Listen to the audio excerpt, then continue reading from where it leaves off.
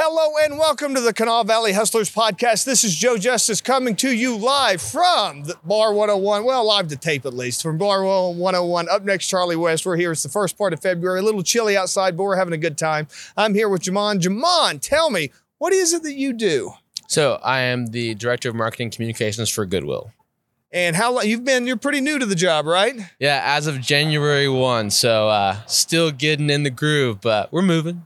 You're doing a great job from the things I've heard. Thank you. I appreciate it. I hope to continue on. Awesome. Listen, so I got a couple of questions to ask you. You ready? I'm ready, man. Let's do it. So, in your experience, what marketing strategies have been the most effective for growing businesses and why? I would say another one that's a little undercut here, I would say emotional intelligence, understanding who you're dealing with and basically communicating in a receptive way emotionally to people.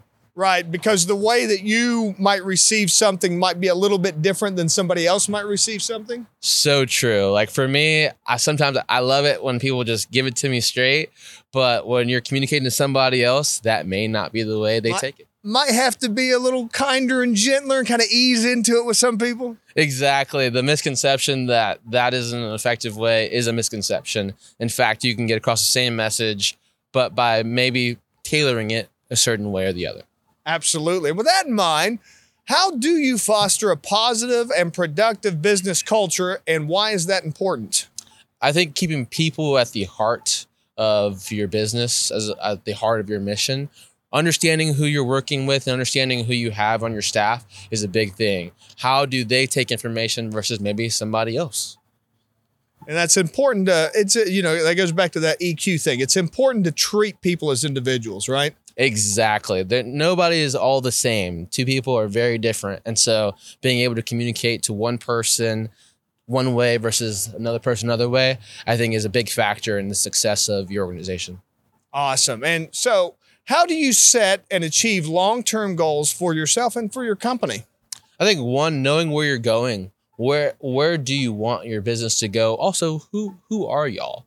What is it that y'all do where you're at? I think knowing that stuff at the end of the day when you're communicating to people, whether it be internally or externally, is going to get you where you want to go at the end of the day. Know who you are, and where you're going. Exactly.